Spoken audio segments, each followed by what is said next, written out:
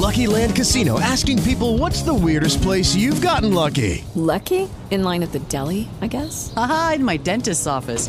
More than once, actually. Do I have to say? Yes, you do. In the car before my kids' PTA meeting. Really? Yes. Excuse me, what's the weirdest place you've gotten lucky? I never win and tell. Well, there you have it. You can get lucky anywhere, playing at LuckyLandSlots.com. Play for free right now. Are you feeling lucky? No purchase necessary. Void where prohibited by law. 18 plus. Terms and conditions apply. See website for details.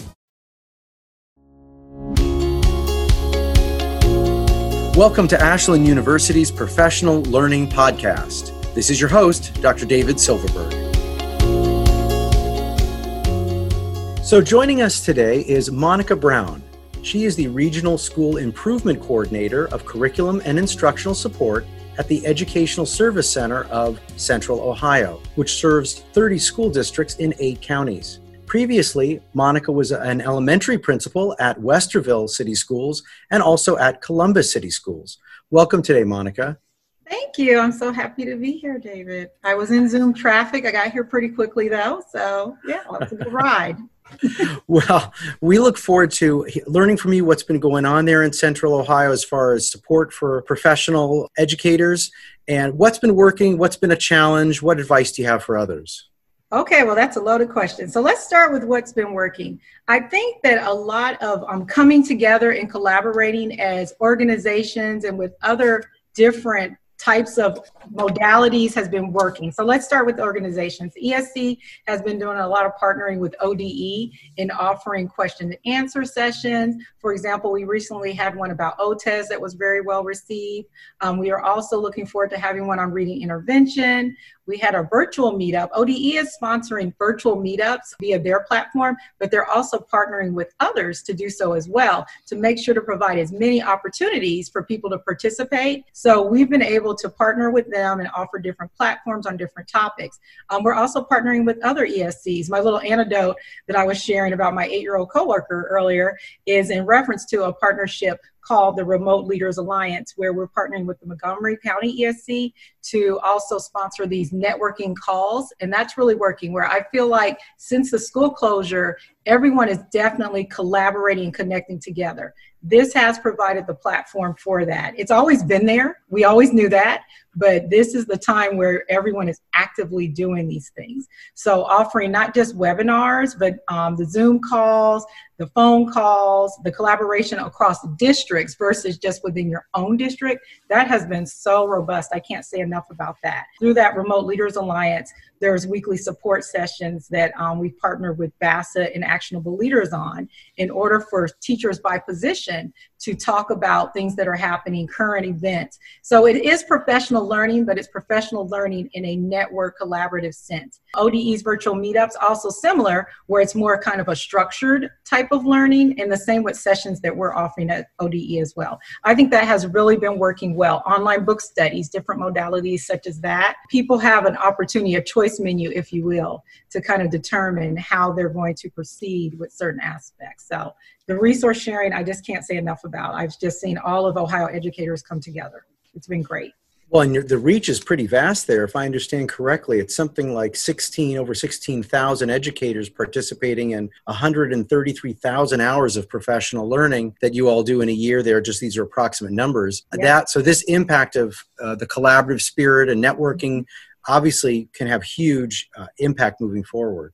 Oh, absolutely. The last session we did, it was an ELA social studies session. It sold out. I'll use that term. There was 200 seats and we had 200 people. Now that does kind of change your focus and how you proceed versus lecture style versus the opportunity to collaborate. And those are things I think that we're all working through as teachers are working through with students. In my role as a curriculum coordinator, we're working through that with professional learning. What is the greatest platform, the greatest opportunity for our learners to learn and participate? We're kind of looking at that as well.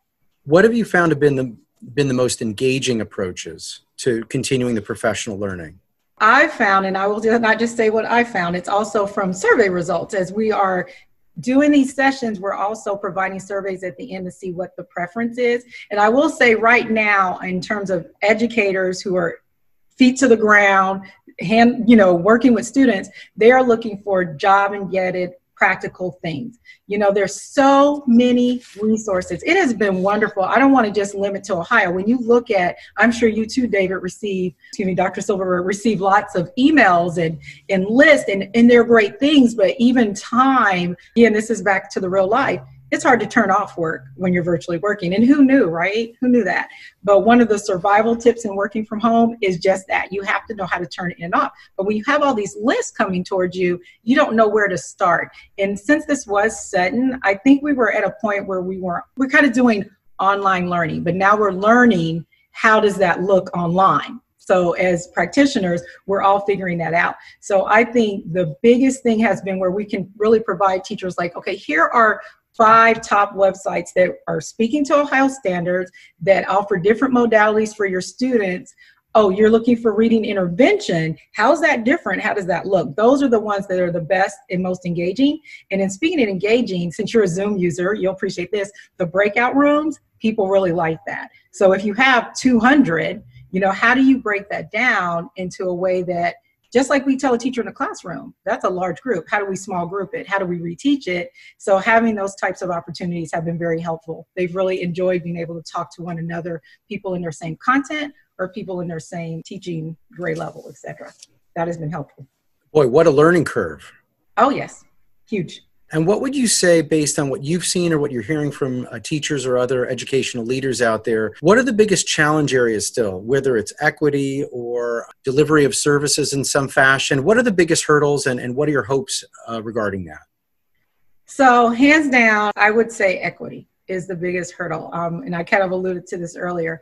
And sometimes it's not even just equity, just understanding the why a student may not be logging on. So let's just start with equity. When you look at equity, I think this is bringing to light even more so than what we've always kind of understood in terms of equity when you're face-to-face, not virtually. But this is really shining a light on, okay, there's 1 Chromebook per family. You have 3 children. But yet the expectation is, it depends on the district, that you're logged on at a certain time. You can't do that with 3 different children. So it's kind of shining a light on that. And I know that school districts are rising to the occasion. They're trying to get Chromebooks in their hand. This is putting a light on it, but it's also helping us all come together. This pandemic has been something unprecedented, as we know, but I think it's also showing how we do come together and we rally together to support what is needed. So then on the other side of the coin, you have the working parent who's at home, just like I am, but yet my daughter's not online yet. I'm just going to be honest, because I'm working. Now, my husband can help her, but I'm the educator and I feel like I need to do that. But what about the homes that are single parents? What about the homes where the parent isn't at home? They have to work. They're an essential worker, or they are out there trying to make sure, and then the child is there all alone. I just read an article about thinking about that security and safety that children often feel at school. That's gone from them now. So the biggest challenge is, how do we still give that to them? And I've seen some great things. I've seen where teachers are offering, hey, it might be 6 o'clock, but I'm going to log in then, because that's when so-and-so is looking forward to talking to me. That's when the parent has time to talk to me. So even the biggest challenges of time and managing their own families, educators are rising to it, and definitely to be commended. What about transition fatigue?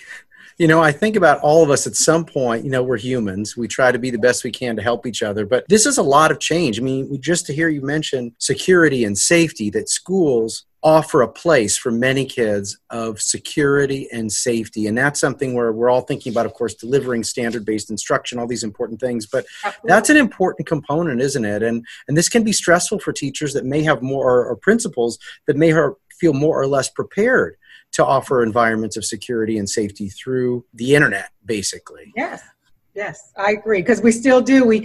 We're about standards, and we don't want you to lose that time in learning. But what is the saying now? Maslow's before Bloom's. It is 100% true. Not just of our students, of our educators, of our administrators, everyone, because you have to take care of yourself to take care of others. And I strongly do believe that. And I've seen a rise in occasion on that. There's many SEL platforms now that are offering virtual online, which it seems kind of counterproductive. But you do also need to make sure you don't have that screen time. That's like a surviving working from home tip. Take your lunch, take your break, get up when you feel that fatigue, so that you can be better to come back and help and support. So absolutely, that's a great point, Dr. Silverberg.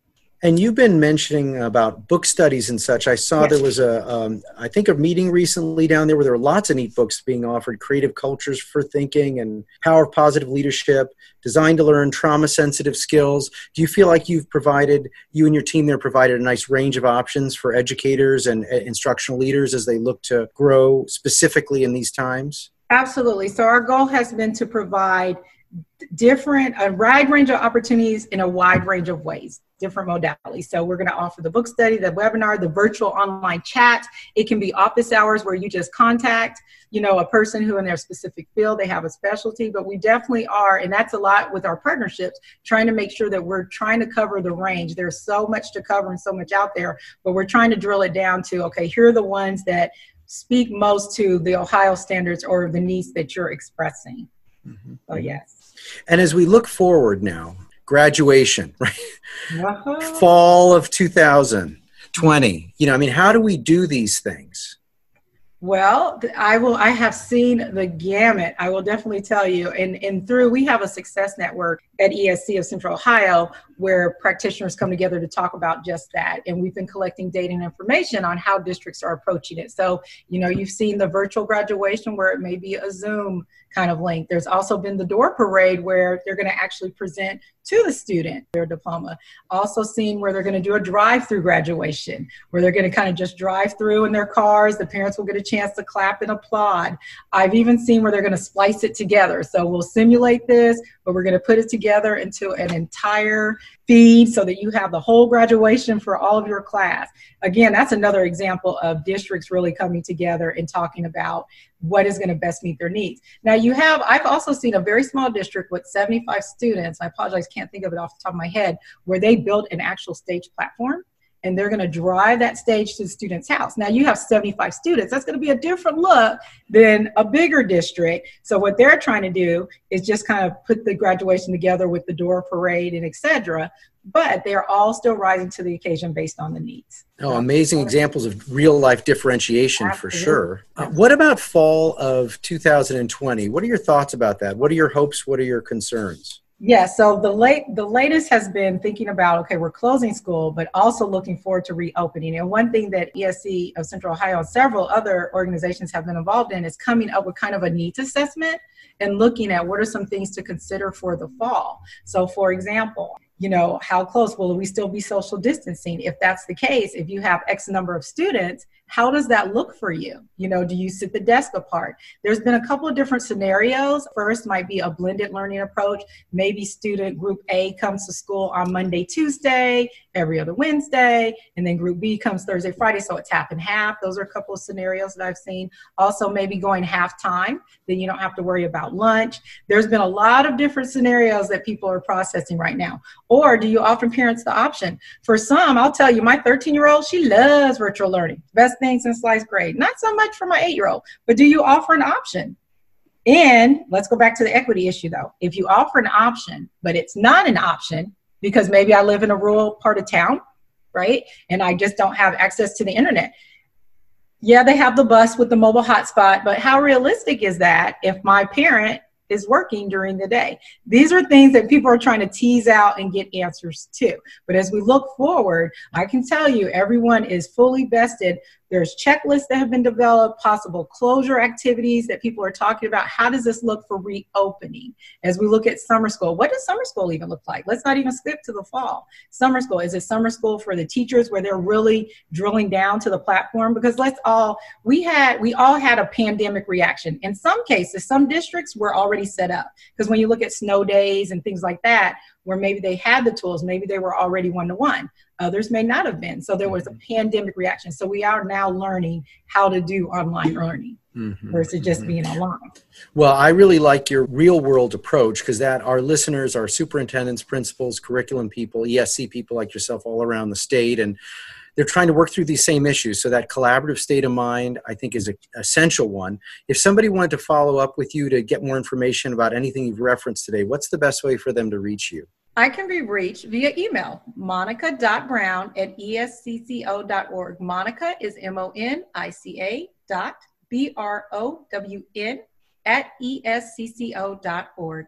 And I can gladly, if I don't know the answer, I will certainly find out. In my role, my part is to be a resource finder and locator and also establish partnerships, which is something that I really enjoy doing. So please reach out. We have a great many colleagues with expertise from graduation to curriculum development, anything you could ask for.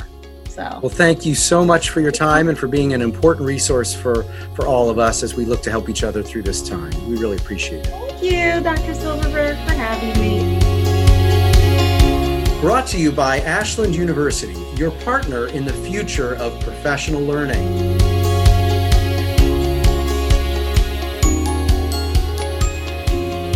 This podcast is licensed under Creative Commons.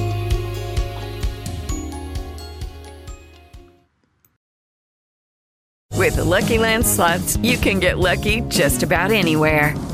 This is your captain speaking. We've got clear runway and the weather's fine, but we're just going to circle up here a while and get lucky. No, nothing like that. It's just these cash prizes add up quick. So I suggest you sit back, keep your tray table upright, and start getting lucky.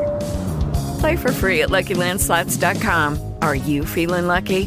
No purchase necessary. Void where prohibited by law. 18+ terms and conditions apply. See website for details.